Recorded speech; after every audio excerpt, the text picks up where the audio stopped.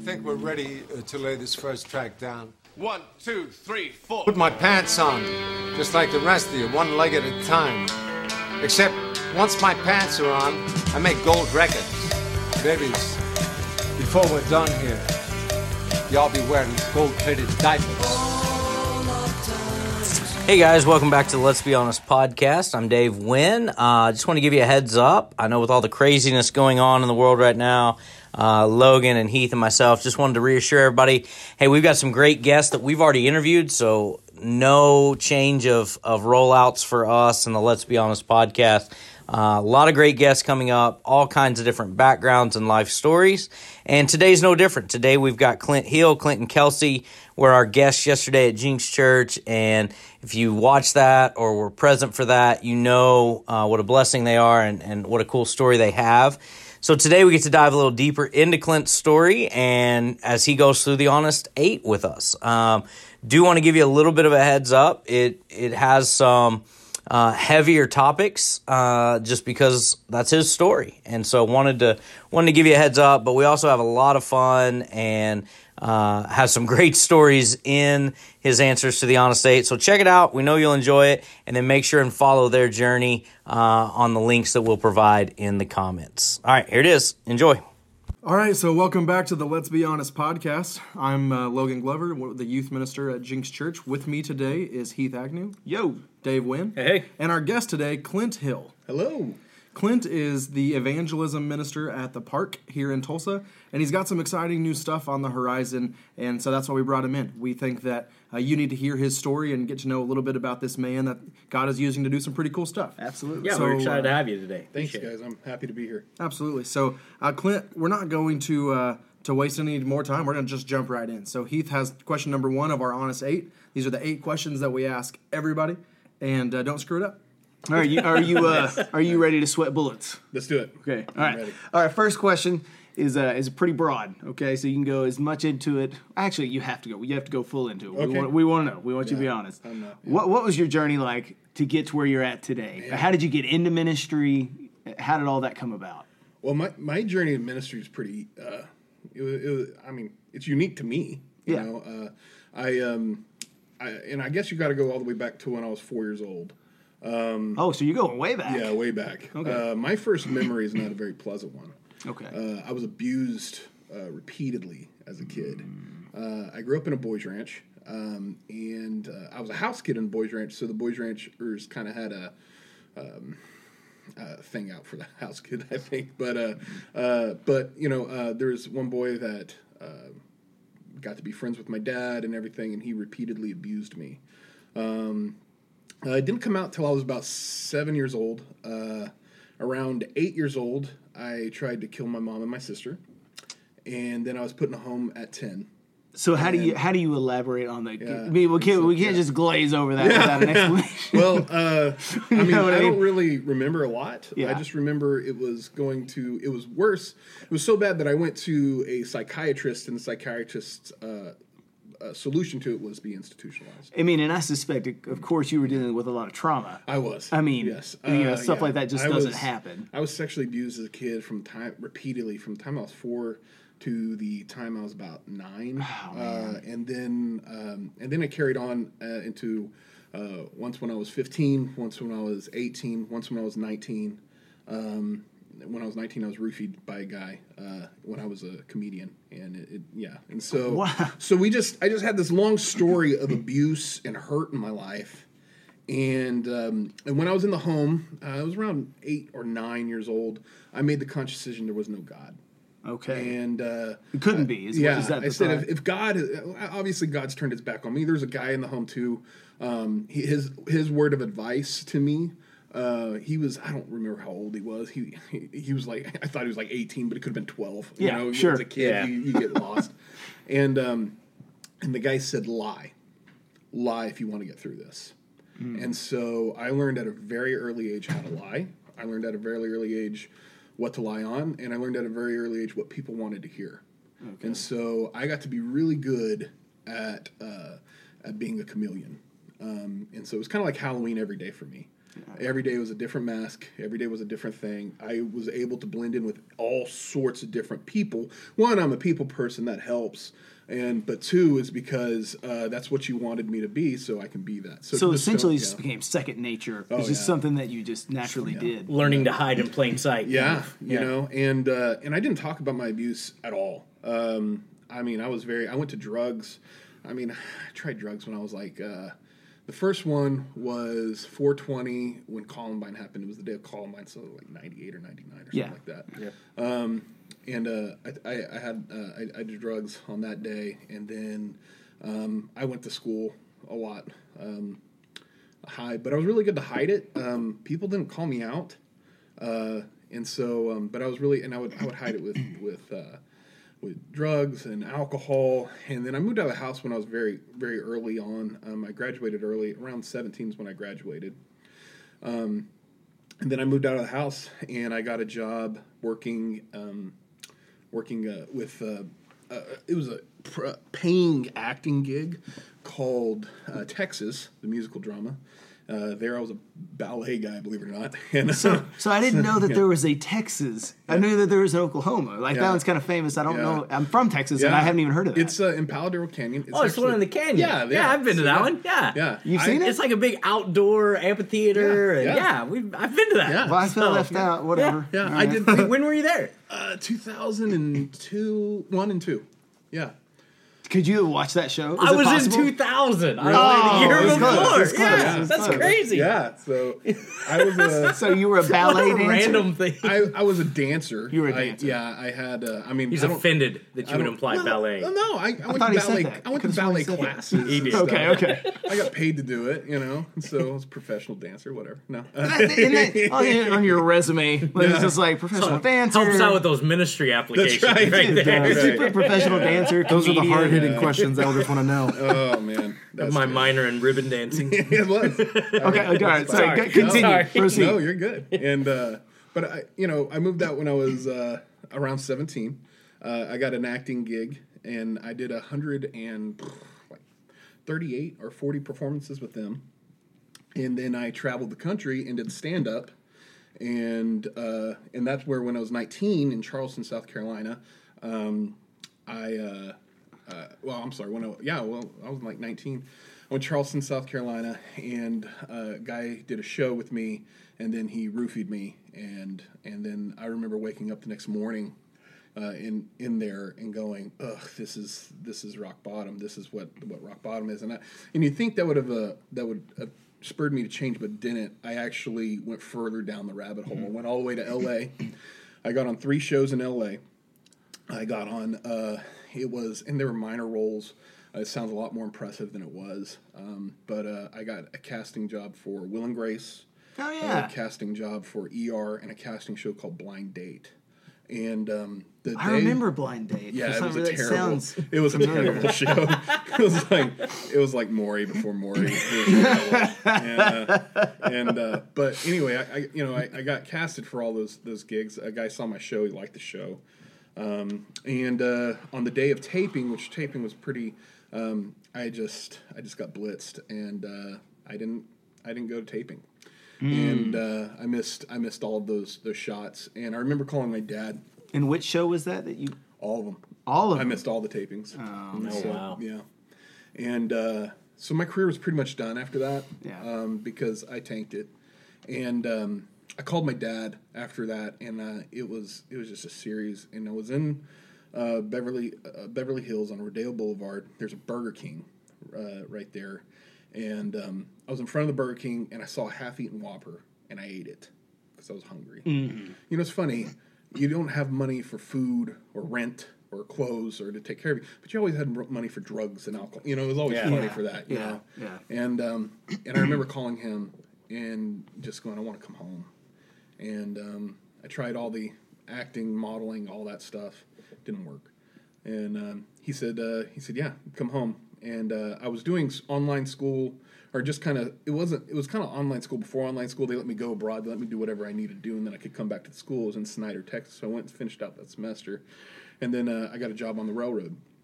my family's railroaders. My grandma was actually the first woman dispatcher in America. Oh, okay. So it goes back way. My roots go back into railroading, and so I got a job on the railroad all the time there, and I was an atheist. And then we went to I moved to Albuquerque, New Mexico on the railroad, and I met. I started going to churches then. Mostly I went to churches to make Christian girls slip up. Really? I found out they were the easiest to. I mean, they just were, and I was to the point of the person I was then is not the person I am today, obviously, but I was a terrible person. So when you say that Christian girls, is it easy to manipulate? Is that yeah. Okay. Once mostly Christian girls found out though that I didn't believe in God, I became a project. Yeah. And I was a better liar and manipulator than them. Mm-hmm. That's what it boiled down to. And I could get them to do whatever I wanted, and that's usually the case of what happened. And then I met a guy when I was 17. I went to 2 semesters at Eastern New Mexico University. I met a guy named Dave Ortega that ended up he became my friend, and we were in the same fraternity. He quit the fraternity because he became a believer. I actually cussed him out and treated him like dirt. But we always we stayed in touch. I remember ending up on his doorstep one day, and I was drunk, and I ended up on his doorstep, and I talked about God a lot. That didn't change me, that conversation, but it was a open door. And for some strange reason, Dave was always a guy that was constant in my life. 2 guys like that, another guy named Alan and Dave, but Dave was the guy that when things got bad, True friend. He was a true friend. Yeah. And he talked me into going to a campus retreat. I was professional. I wasn't campus, but I said these people are my age. I was very reluctant to go, but I went.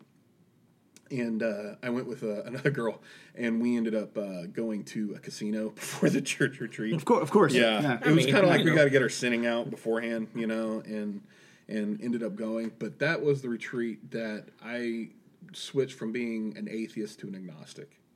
That was one where I realized maybe there is a God. Maybe there is something to this. So do you think that you wanted to go on that retreat because you were desperate for a change? Oh, yeah. I mean, even though I would never admit that. Sure. Yeah.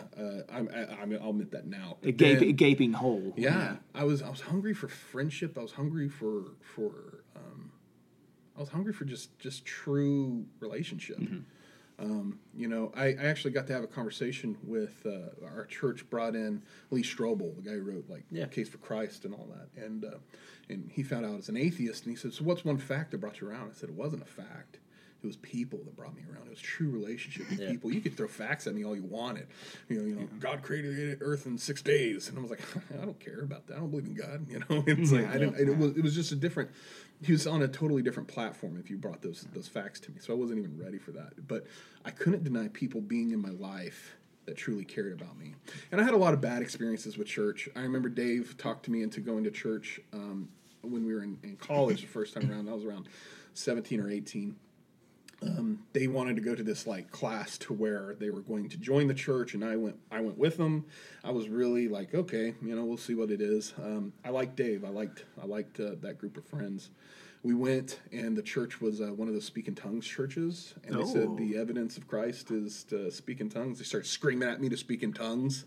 Like spiritual gift boot camp. It was like it wasn't productive, and ended up making me just like that was actually really funny. It's just that statement alone. It's like it wasn't productive. Understatement of the year.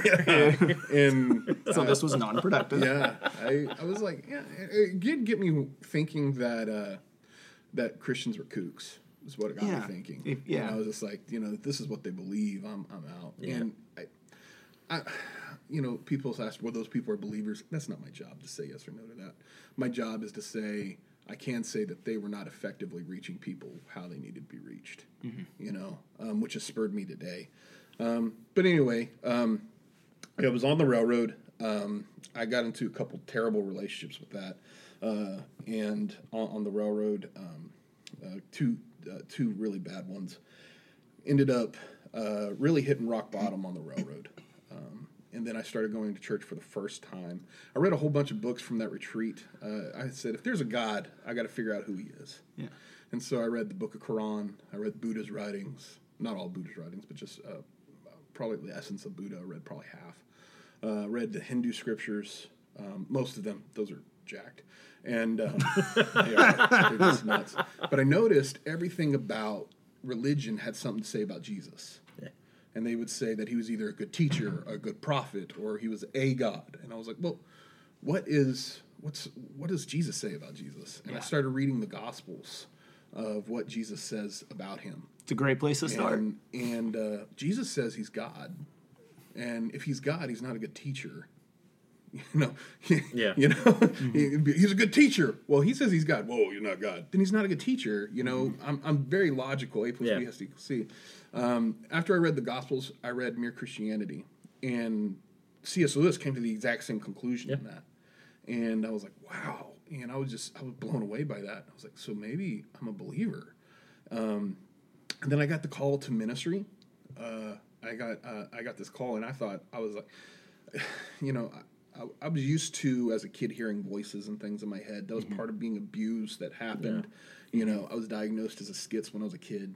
And so I was like, then I'm hearing voices and feeling urges again. I'm like, I need to shut up about this. And it led me into lying again. Like, this isn't happening. Yeah. Too far. But I was like, it was one of those things. It was like, I was called into ministry 3 times.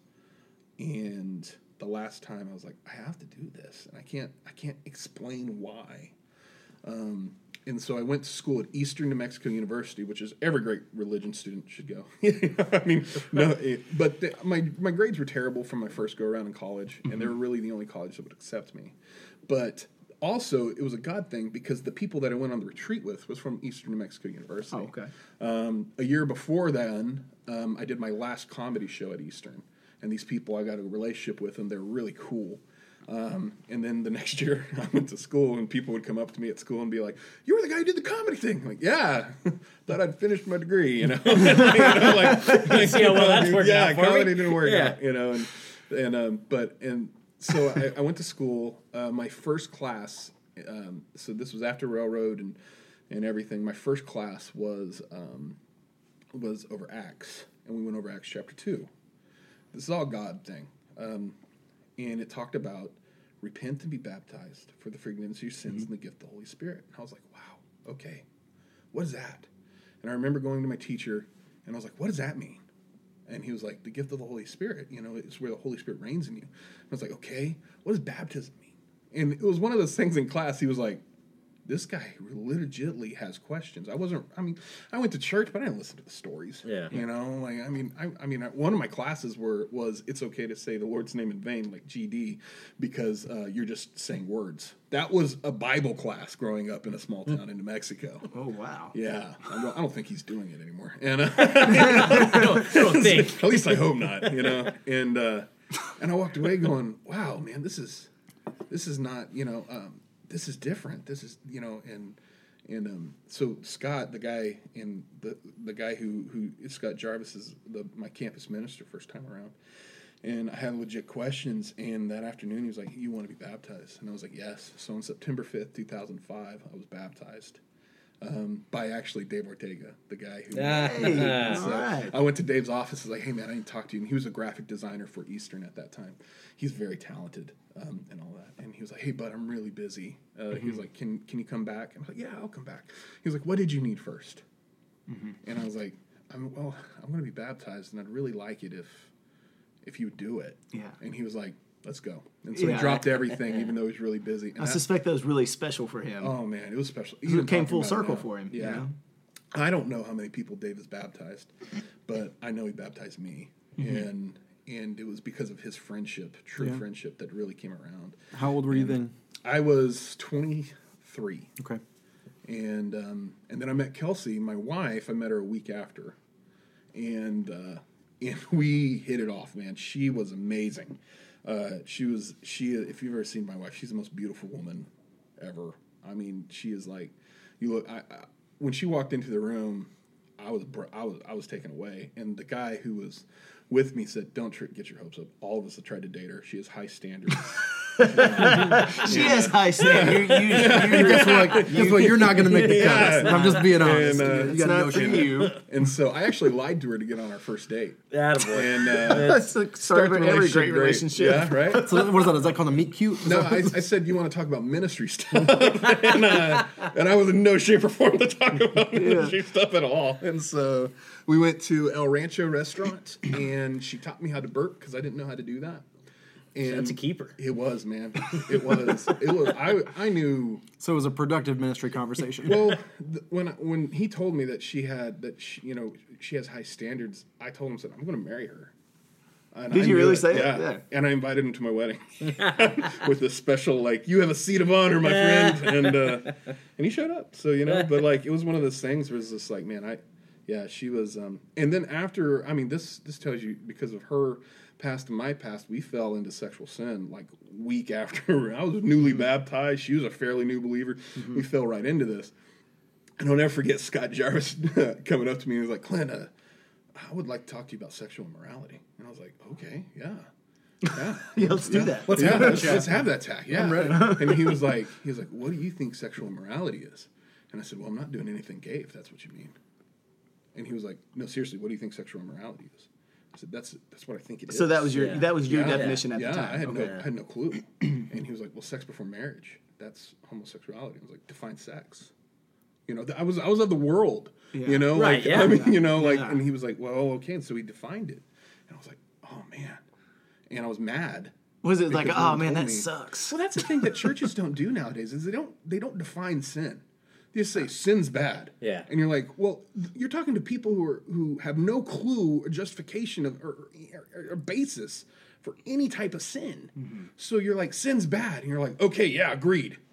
Well, I think one of the bad things that a lot of churches do, and this is along the same line of thought, is that we have a bad habit of talking to people like they've been in church their whole life. Oh yeah, you know what I mean. And so if somebody just walks through the door and you're taking that approach, that's of course not going to be very effective. Yeah. So. Well, I've heard that part of your story before, and it's one of the parts I actually like the most because you said, I don't know if they heard the mic caught it, but you were mad because you felt like they should have told you ahead of time. Yeah. That was hidden from you. Yeah. And you felt like you didn't have a fair shake at doing it the way that God wanted, which I think is pretty powerful. Yeah.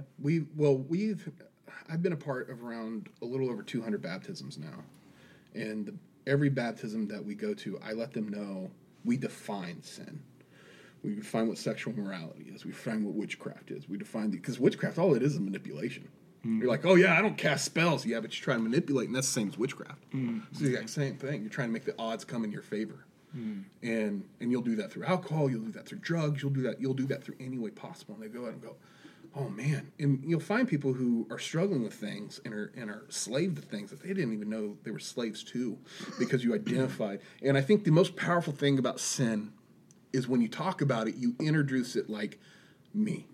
This is something I struggle with. Because when you're honest about your sins, people will be honest about theirs. Yeah. And I've had people say, did you hear what Clint said from the pulpit? And are you mad that people are saying that? And I go, no, I said it from the pulpit for everyone to hear. I'm not mad at that. It's not gossip if you're transparent. Mm-hmm. And so, and in fact, people can use it for the glory of God then. Right. And so yeah. And so that led to, me getting a degree. I got a degree in religious studies from Eastern.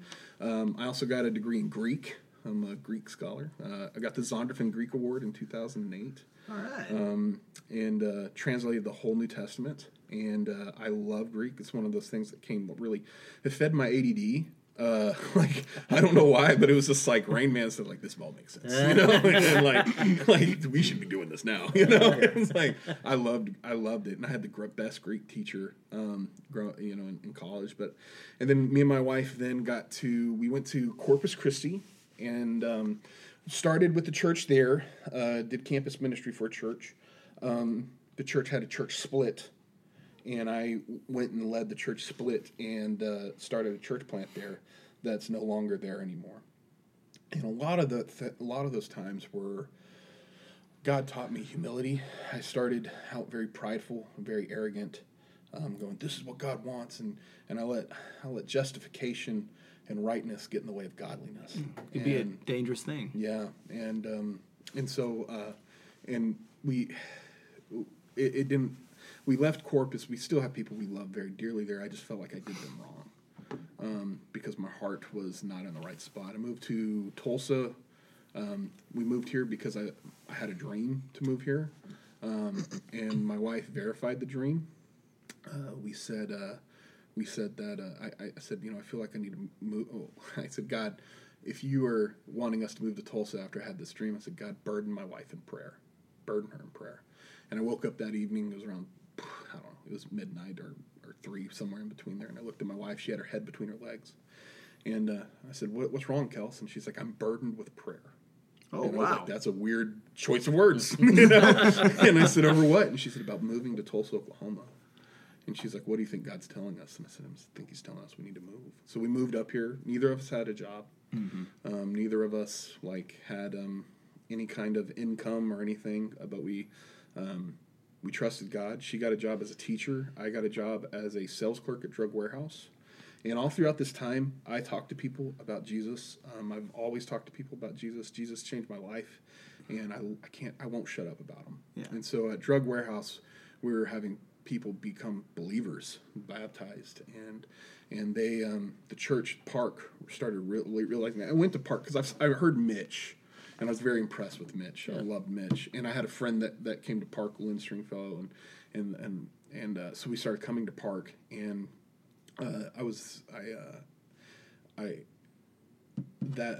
here. We moved in June, and I didn't get the position at Park until like October. Oh wow! And Park then when they offered me the job in October, I was speaking at a retreat in San Francisco, and I just remember it was like right before I went on when I heard that I got the position, and he said, we're going to announce you as, the campus minister at the Park. And I was like, I need a minute. I just went to a closet and I cried and I thanked God, because it's one of those things that's like when you give God everything and you have bank is zero. Everything's zero. You're living literally, and you realize that there's going to be like a light at the end of that tunnel. Yeah. Mm-hmm. That God is truly going to provide when he needed to provide, and at the last possible second, but it was. And when we got that, and I loved working. I've been at Park now for almost a decade, and I've loved every second of it. And God's led us here. Part of my journey now is we're about to help lead church plants. We're moving to St. Louis to learn how to lead a church plant effectively, because reaching, and there is definitely a cause and a need for this. When you have an already established church, of reaching people who have already been to church and getting them on the mission and going, yes, that is needed. But there's also very much a need of people going, you're already going to heaven, and that's great. Mm-hmm. I'm going to focus on the people that aren't. Yeah. And I'm going to do the things to get those people to come in, and whatever it takes, and that's kind of been our mentality. We've kind of taken that in-game approach, of like whatever it takes. Yeah. And we want to do whatever it takes for God to use us, and God opened up these doors, and all we've been doing is stepping through them. So that's kind of our journey today, and I love how God he's just shown up. Yeah. He's just shown up, kept showing up. So it's really awesome. Thank you. It's a great story. It's a great story. Yeah. None of us even said anything. We're just like, just keep saying what you're saying. That's it. You're doing it better than we could do it. That's it. So I'm on to the question 2 now for you. Okay. But I'm going to ask you a pointed question. Okay. So I'm going to go off script a little bit. Okay. Will you tell us the railroad story with the middle of the night? I don't want to give it away. The old lady? No, the one with the ghost? The cat. Oh, the cat. The fact that there's 3. The ghost. The old lady, the cat, and the ghost. The old lady. Like, I feel like this is a joke somewhere. It's really well. So the question we usually ask is, what's something crazy that you've seen happen in your in the? I just really think the story. that doesn't go quite off script. It stays. But it's just narrowing it in, not really giving him the option. Well, okay, yeah, all right. Well, tell us that crazy one. Okay, the big cat one, which I can talk about. It's a funny story. It's I'll tell you both. Those are both the ghost one and the cat one. So the cat one,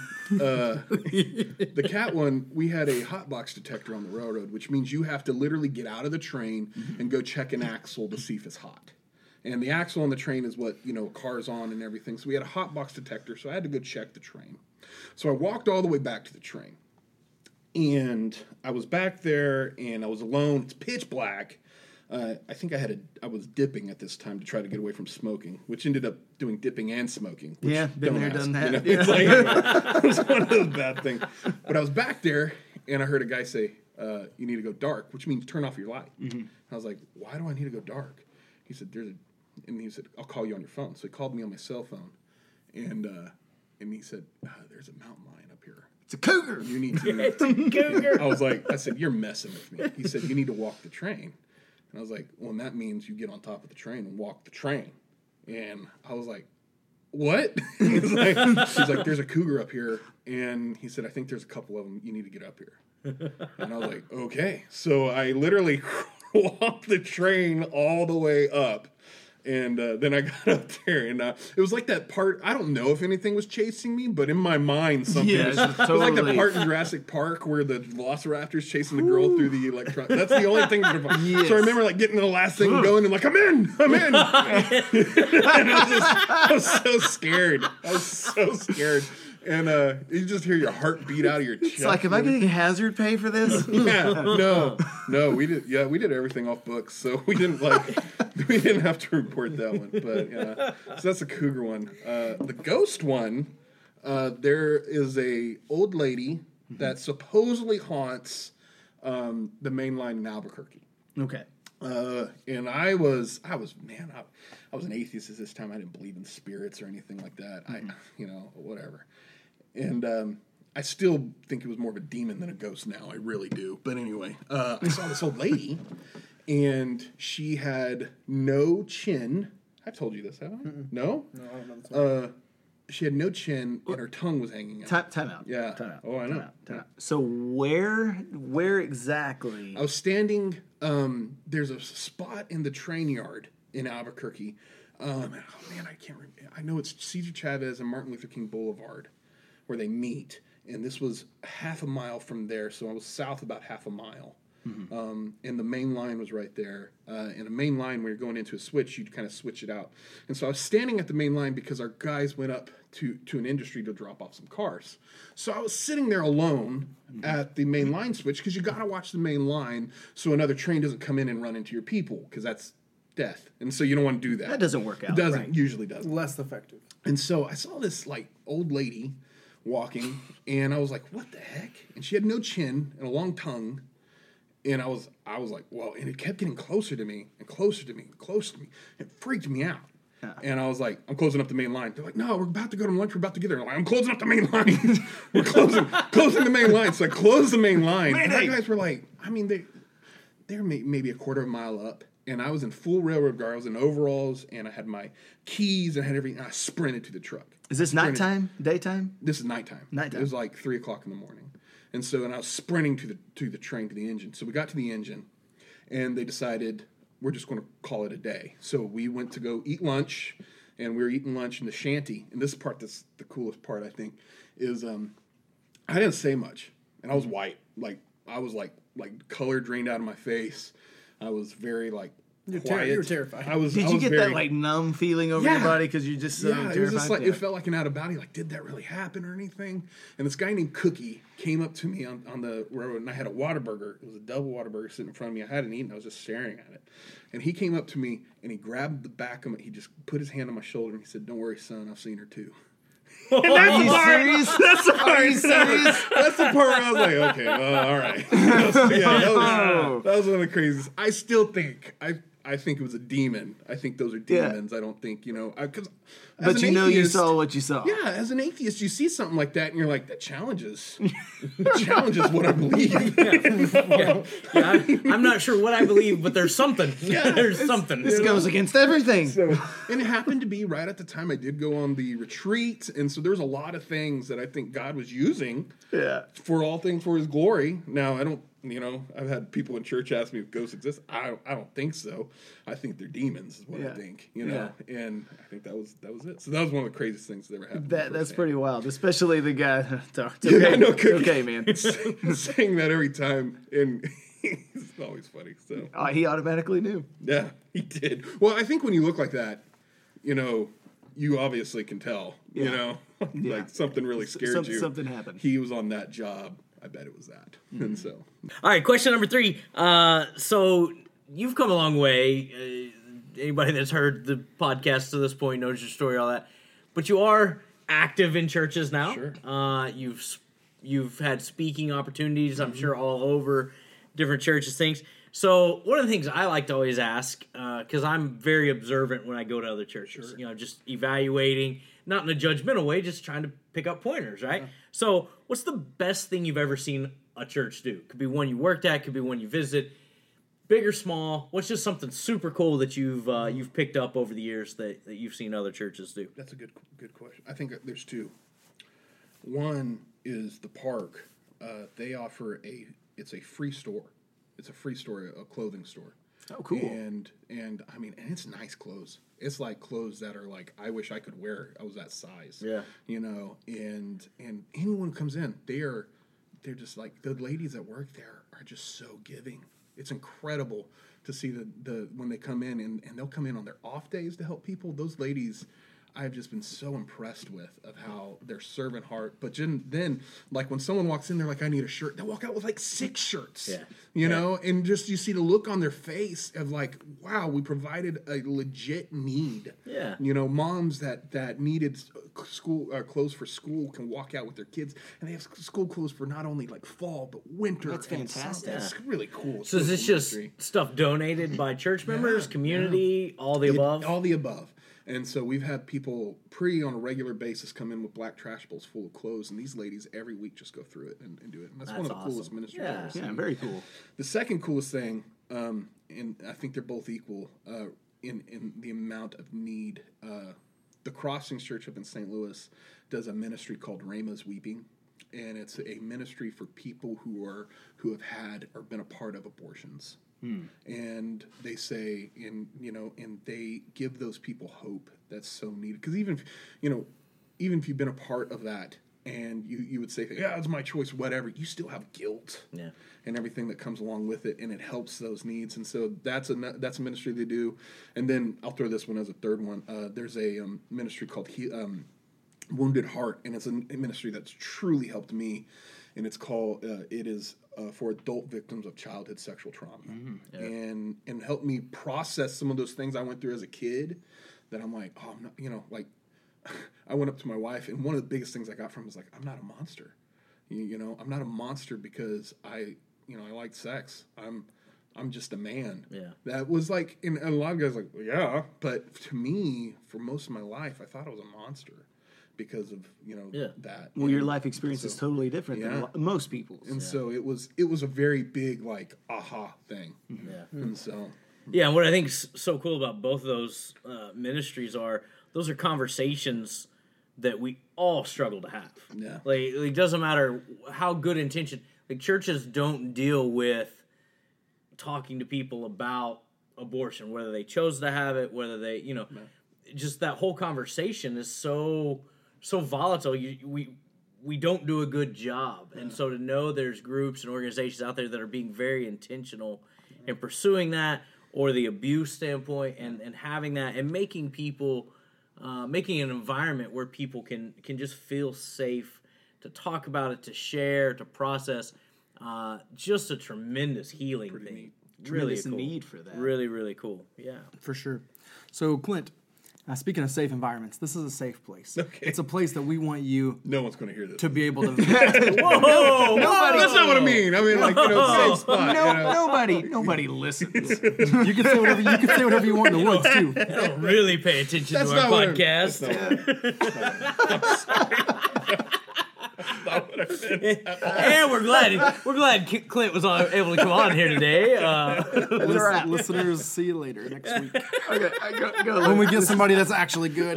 Logan, proceed. Logan, proceed with question 4. All right. So, you go to a lot of churches. You see a lot of different denominations, a lot of different states, and you've been around a lot of different things. You get asked to speak. I know you've spoken at some of my stuff in different states, and that's been cool. But when you go into another church, into another service, what is something that is a pet peeve, really drives you nuts? Some stuff that churches do, maybe either in principal or on the production side, or just is there anything that really grinds your gears? You know, there's some things that could be funny, like, oh, it's ridiculous, or it may just be like, man, that's not cool. Nah. You know, shouldn't have done that. Like, you probably don't need to have fire when I open the doors. You know, like, that's it's too much. It's scary. Too much, yeah. I think my biggest pet peeve is when people, and I mean, like first impressions, or like after I get to know them. Either one. Maybe Okay. both, you know, just... Well, first impressions is when you're smiling through your pain. You know, like, you know, in churches teach us too, like, you know, like the greeter, like, you can't show that, you know, you're sad, or you can't show that you've had a hard week or anything like that. And that person's clearly had a hard week, and I'm so happy to see you. And you can see there's hurt in their eyes. They're just crying. Yeah. You know, and like, you know, and no one's addressing that. I think that's clown. I think that's my biggest pet peeve is when people don't feel like they can be honest about their struggles, or honest that, you know, it's a hard week, or, you know, or as soon as you walk through those church doors, you know, you may have had a fight with your family on the way to church, but when you walk through those magical front doors, everything's fine. And I think that's one of my biggest pet peeves. See, that's a common thread that we've heard a few times now, Yeah. is the lack of genuine emotion Yeah. on the part of the church and the staff and all of that. Is there anything more on, like, the practical side, though, that, like, if something starts happening in the service, you're like, oh, not this again? You know, like if you hand the mic to Sister Susan, or, you know, not this as well. Like when they say when they sing a "Why Not Tonight," but it's really the morning service and just annoys you. You know, I do have one. When you sing songs that you don't mean, that is a huge pet peeve of mine. You know, when you're singing like you're singing a song like Oceans. We don't sing that because we're inland. You know, Because we're what? Inland. We're landlocked. You know, our members can't relate to that. Okay. But when you, but even like I mean, you know, you sing songs like "Trust and Obey," you know, or you sing songs that are, you know, you're like, and people are singing the words, and like, do you really truly mean those words? I stand behind this, and I've had a lot of churches ask me this. Is what kind of music style best reaches the people around us? And I say a genuine one. Yeah. That you can sing any song. You can sing songs from the first century. And if you mean the words that you are singing, it will be impactful to your audience, because that is worship leading. Yeah. You know, so I think worship is my biggest pet peeve. When I get up there and I'm just like, oh, we got to have this 10 to 2 thing, or I don't do music, so I don't know, you know, the whole, Neither do we. You know, like, I mean, but, you know, like the whole, like, but even I've been to churches that did instrumental music, and you could tell it's about the production of the music and not singing. Yeah. You know, not singing those words that are so rich. I'd rather have a worship minister that sounds terrible, but he means the words that he says. Well, that's why we hired Heath. And so... Because he means the words he says. Right, yeah. I mean, not a very good product, but... No. See, I tried to save him. Well, he's bitter. I tried. He's bitter because he used to do the worship. Yeah. Right, I got replaced. He did? So. Oh, yeah. Logan used to lead? Here? Nope. Nope. Does anybody remember that? Sadly not. Okay, sorry, Clint. We went off on our own It's little got thing salty. I This felt like podcast has gotten salty today. I feel So like a fly on the wall. all right. So we've talked about some serious things in this podcast. So question number 5 is not that. Okay. It is purely just let's have some fun. Nice. We want a little insight into your crazy. Oh. Right? Because everybody's got some. Yeah. Right? So maybe it's a little OCD, maybe a little guilty pleasure, right? Before you get up and speak, you're rocking the T Swift backstage. Like he can't go out on Sunday until he hears Shania Twain. You know, Heath has a Shania Twain CD in the backstage. Any man. I certainly do not. I would rather drive my head into a sharp edge. That's what we want to know. We want to know guilty pleasures, OCDs, rituals. Maybe you're a little superstitious, like never dip and smoke at the same time because you see crazy chinless ladies on the train tracks. Whatever you've got, whatever your... I mean, it's a good rule to live by. It is. It's a good one. So, all right, what do you got for us? Guilty pleasures. Before I speak. Okay. One before I speak is... Okay. Wow. I always go through the chorus of Eminem's Yeah, you better lose yourself. Lose yourself. That's 2 in a row. 2 in a row. Dude, that's awesome. Really? Yeah. Yeah. We just Oh, talked to man. Georgia Kennedy. You and Miss Oklahoma. not too long ago. Yeah. Yeah, Nice. that's how she prepped for pageants. Oh man, So, you know. so you're a beauty queen, Clint. You are a beauty well, maybe queen, my inside. friend. Maybe On the inside. On the yeah. inside. Either that or Yes. Georgia's a pastor. Hard to say. You know, Or both. could go either way. No, I think that song for me like represents like you know like you're saying words that are to God and you're going to have to answer to God. You better lose yourself in those words. Yeah. Hey, you that's fair. And so you know, yeah. But I listen to the unedited one, so Attaboy. because I'm a minister, and I'll be honest, if I listen to songs with cussing, it's bad because I used to be a railroader. I don't need any help with cussing. I can do it pretty perfect. I don't need can to do have it. that revive. I can do it anytime I want. And so yeah, so guilty pleasures. I think that's maybe one. Like one like it's not like a before I go to like it's something that is embarrassing. I don't believe in it at all. But if I'm wanting to take a nap or shut everything down, one of my rituals is I will always put on a Bigfoot show. Because a big Bigfoot. a big like, yeah. a Harry and the Hendersons. Come again? Yes. So does that count? Like Harry and the Hendersons? Does that movie count? No. Like Finding Bigfoot? Yeah, like they're in the legit wood. And the reason why, I don't believe in it, but the reason why is because it's so ridiculous that I'm going to sleep. So it works. It's like, oh yeah, every time, and amazing. I'll wake up and I'll be like, oh well, we're still in the woods, and they found nothing, surprising, and then I'll go back to sleep. I feel shocked. I feel, and like, yeah, if they ever find anything, I'll be the first to know because I watched those. My wife says our Amazon account looks like a crazy person has it. It's like Bigfoot or a ghost or I love that kind of stuff, and it truly helps me fall asleep. That's fantastic. I do the same thing whenever there's a golf tournament on a Sunday afternoon that I don't want to watch. No, yeah. I'll put it on just because if I'm not interested in who's playing that day. Same level of boredom. You know, I'm like, Hideki Matsuyama's in the lead. I don't care. You know, and I'm going to sleep through that. No. Okay, so question 5 or 6. Are we on 6 now? Question We're on to 6. 6. It's going so well. Yeah, We've lost count. I'm telling you. That's great. So you know how like people can come up to you, right? Sure. And they're trying to be nice, probably. Like Maybe. we don't know, but they're trying to give you some good constructive criticism because they care about you.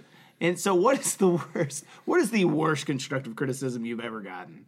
Oh gosh. Like it was kind of a backhanded thing almost. At least that's what they feel like to me anyway. Corpus Christi, Texas. I'll never forget this guy. He came up to me, and he got mad at me for not using the King James Version of the Bible. And I said, okay. And I was like, why are you so passionate about the King James Version? And he said, because it's, in his exact words, it's the Bible that Jesus used. It was such a stupid argument that I looked at him and I was just like, you're right. Like, sorry. No, I was just Makes like perfect sense. I was just looking at him like, are you kidding me? I was like, Jesus spoke Greek. He spoke Aramaic. He didn't speak he didn't speak Shakespearean English. He couldn't do it. And he was living this. It wasn't written yet. At some point, it wasn't a DVR. It had to be live. You know, at some point. Oh, and also it was written 200 years after he died. But who cares about that part? So, Dave, you've had a question like that, but at least it was a question and not stated as a fact. No. Yeah, so I've had almost that same conversation before. But you know what I mean? At least they just weren't like, this is what it is. At least And they then, asked. I think I've told this story on one of our episodes before, but I actually had a lady come up to me and ask me which songs from our songbook that the apostles used. Oh, wow. And it was all I could do Unless John- to get through this conversation because just Glory Land way. she legitimately and my response was, listen, they're old, but they're not that old. Yeah, Charles Like, Wesley is that's- old. He's not. that's, He's not first century old. But it is amazing to me how people they get so passionate Yeah. with just such bad information. Yeah. Oh, yeah. And then somehow it's your fault, it's my fault as ministers because we don't share the same irrational passions that they do. Funny thing is, I talked to a buddy of mine, and he spoke at the same church I did, a couple, like maybe 5 or 10 years before I did. and we were talking about it, and he's like, "Did a guy come up to you?" And I was like, "And talk about the King James version of the Bible?" It was the same guy come up to my buddy and said the exact same thing. That's awesome. And I was just like, "Oh my gosh!" And it was funny. I thought that was Pretty hilarious. That was constructive criticism. I was like, That's good. I was like, "Sit down, you're gonna hurt yourself." That's good. You're gonna hurt yourself. Or someone around you. God forbid someone I believes can't. that. I wish that I Yeah, could have right. been there. I wish I could have been there when that guy heard about the message for the first time. That's you're not allowed to mention the message. Well, That's Get out of here. blasphemy. Get out of here. I had just share a random story because it popped into my head. I don't think I've ever told it on here.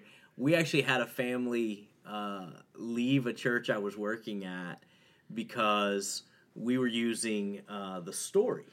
Right, Max Cato, Randy Frazee put out the story, and a lot of churches went through the story over the years.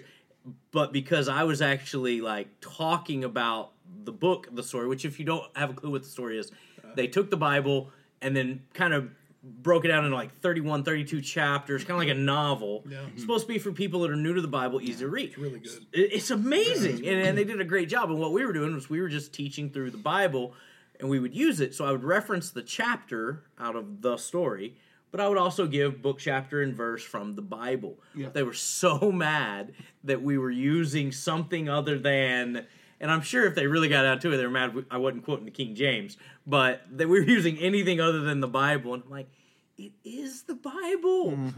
And they quit going to church. And to this day, to my knowledge, they are not active in a church anywhere. Yeah. Man, that's a And bummer. I'm like, It's a you bummer. walk out because we didn't use the book you wanted us to use, and now you're just Yeah, I take my ball. and disconnected completely. Isn't it funny that people go like, "I don't need community in the Bible"? Yeah. You know, they go, "I don't need community in church." I'm like, where did you get that? Yeah. Yo, what Bible are you reading? Because I'm seeing That a says lot that of in it. King James and NIV Yeah. and Message and any Bible. Every you want, translation. It says Yeah. you need me. Yeah, So, exactly. In there Yeah. pretty heavily. I did tell a guy one time we were he got mad at me and he got mad at me for I plastered the sanctuary.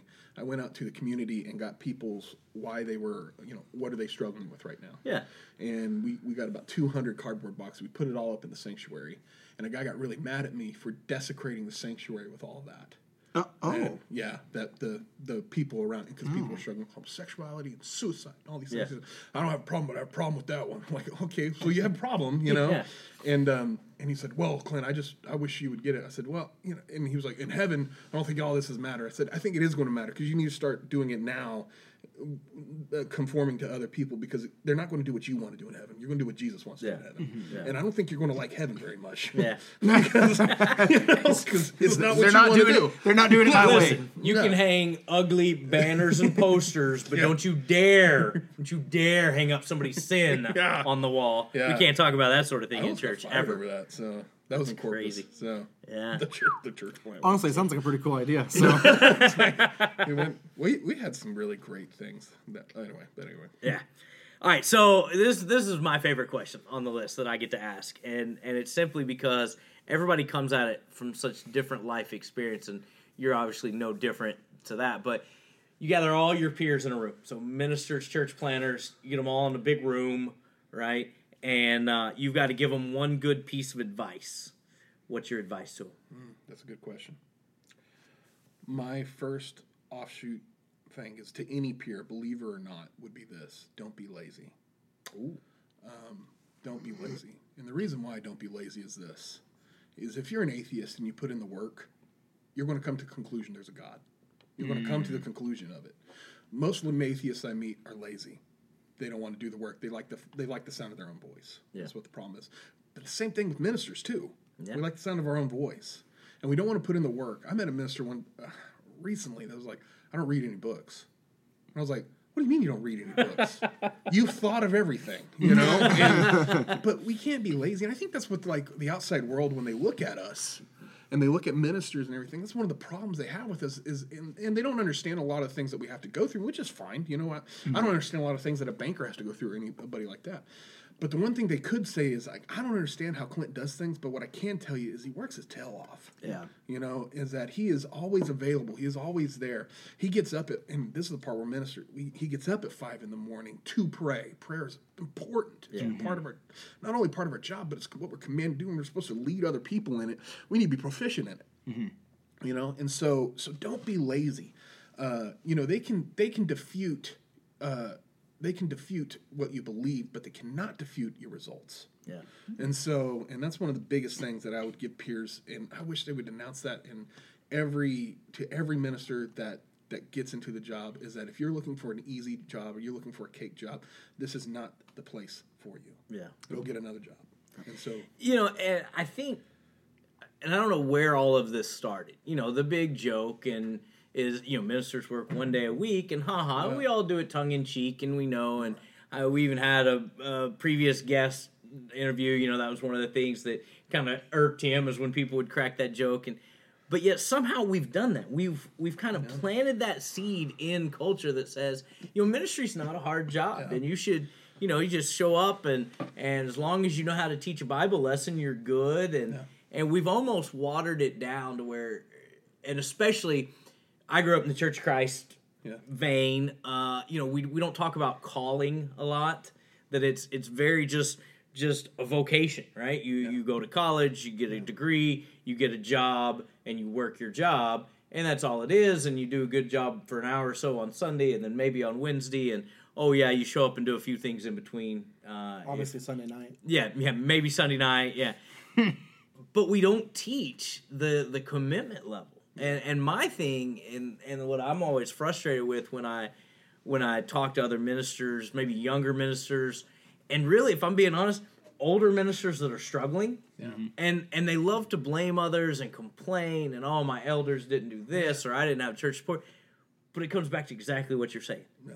If they're putting in the work, those guys don't have those same issues. Yeah. Like the guys that are putting in the effort and the time and the hours, doesn't mean it's easy, but it's a lot harder for people to come at you and be against you if they know how dedicated you are. Yeah. And the guys that I see, like a Mitch, or like, you know, guys that I've looked up to in my career that have longevity, they're guys that are putting in the work. Yeah. You know, they're men and women who are dedicated, and I think rightly so. Like, is there a better calling? Is there a more important boss, if you will, than working for the big guy upstairs? Yeah. Why would you not give everything you've got to that? Absolutely. And, you know, with elders and everything like that, we got to realize that with elders, is that elders not their first job. No. They do other jobs, and then on top of that. And if they're looking at me and going, well, you just do this, you know, and so we gotta. I mean, I think that you should read, and this is me personally. I set a goal of about 25 books a year. Yeah. That's what I have to read. I have to stay on top of that. Yeah. I mean, I don't do book reports or anything like that, but you know, like, I mean, it's important for us to have that work ethic. And Jesus worked his tail off. Yeah. He was here all the time. And I mean, those times where, I mean, the Bible particularly when it talks about things like he was up super late dealing, you know, feeding 5,000 people. Well, what was he doing? The next morning he was up early. What was he doing? He was praying. Yeah. That's important to Jesus. So if that's important to Jesus, that should be important to me. Yeah. And so, I couldn't agree with you more. Yeah. Sorry. Yeah. No, I think here's the tack onto that, right? After you tell them don't be lazy, tell them to go get a real job for a while. Oh, man. Yeah. Right? You know, your background, you worked railroad, that's a real job. Yeah. Like, that's manual labor. Heath comes from, you know, I worked retail, which isn't a real job, but it's a job, right? Yeah. And I think there's so much to be said for get some real world experience in the workforce before you go into ministry, and it changes how you look at your schedule, how you look at your day to day, and things like that. But Paul did that. Yeah, Paul was a tent maker. He never was a give to me my he didn't you know he was a tent maker, and I think we got to be willing to do that. You know, I know with this new venture of us going to church planting, a big thing is, and I've asked other churches for support because our elders said you need to let other churches be a part of this journey to help change the culture in America. This could help change that. But my first response was, I want to go get a job. Yeah, you know, but when churches hear that too, what's really cool about our church because they heard that and they're like, that makes us want to help you more. Yeah. You know, and so that kind of Well, to your point, though, right? Yeah. If they see how dedicated you are and what you're willing to sacrifice to get it done, I think it creates buy-in, Totally. and people want to partner with that. Totally. So I think that's awesome. Okay, question number 8, last one. Last one, you've made You've it. done excellent. Okay, don't blow it All right. on this last I'll one. try really hard. Okay. So, with you working, being in ministry or whatever, I'm sure you've had it may be out, may not be in that. Maybe it was try to ask a girl out, she told you no. I don't know. But what is the worst no that you've ever gotten, or the best no? Maybe you're the best or worst. Best, worst. Like maybe it could be an excuse from somebody that you're trying to use as a volunteer. You know, because we all love rejection, right? it's So, awesome. What's the most embarrassing rejection you've experienced in your life? Or It's for, not- or it's not infuriating. really what we're asking, or but it will be. infuriating. And the other side of that is like, you've been managing people for a long time, especially at the park, right? Yeah. And so, I know that they've blown some of their responsibilities. That's kind of what I'm fishing for. Pretty hard. Like I'm sorry, Clint, I couldn't make it to the Super Bowl party. I had to go help my uncle mount a plasma TV. Like, what's the nonsensical stuff? Oh man, I mean, in campus ministry, you always deal with stuff. People saying no, they're always coming up with a different excuse. I really hated it when they didn't say no, but they said maybe. Mm-hmm. And it's like I always tell them, hey, you want to come to this event? Well, maybe. So all maybe is if something better comes along, we're going to go to that. That's all it is. I need a commitment. It's a no And placeholder. So it is, and like, but the best no I ever got was actually from my father-in-law. It had nothing to do with church. Okay, excellent. Let's You go. said, I would like to marry Kelsey. He said no. It's exactly what happened. my bad. You're spoiling the punchline. I said I wanted to marry Kelsey, and he said I'd rather not. And, Yeah, let's not do that. and it wasn't because of who I was or what I was going into. It was because he wanted to see us graduate college, GED. No, he wanted us to get a college degree, and I respect it. And in retrospect, I really respect him that he said no to that. My response to that, I wish, was a little more graceful. I said, "Let me rephrase the question. I'm going to marry your daughter." That was how I rephrased the question. Looking back on that, It's going to be on really Tuesday. cool- We'd like you to be there. yeah. No, but what was really cool is me and my father-in-law now have a fantastic relationship. yeah. I respect, and I think it goes back to the hard work thing. Mm-hmm. He wanted to make sure that I wasn't in this because I had a lot of different jobs and he wanted to make sure that I was in it and I had his daughter's best interest at heart, which I respect fully. Fair enough. Yeah. And I absolutely respect it. That's the best no I've ever gotten. No, and I was like, all right, here. And I've always been kind of a jerk. Like in my heart, I know I'm a jerk. Just deep down in there. Like, I'm that skeptical, like, yeah. I've been accused. My wife says I have the worst face in that Just in general? Yeah, when someone says something that I don't face. believe, I get this look of just like, there's no way that's real, so Good answer. I it. like That's it. a good one. yeah. All right, Clint. So you have made it through the Honest 8. We really appreciate you taking some time this afternoon to come on the pod. We love interviewing different people from different walks of life. We have a bonus question, and you may not be able to answer it, but we're gonna ask you anyway. So, who is the most famous person? Just so that you know, who's the most famous person that you in your phone? Okay, the most famous person I know. It would have to be Mitch Wilburn. Is one of the most famous. I can't go anywhere.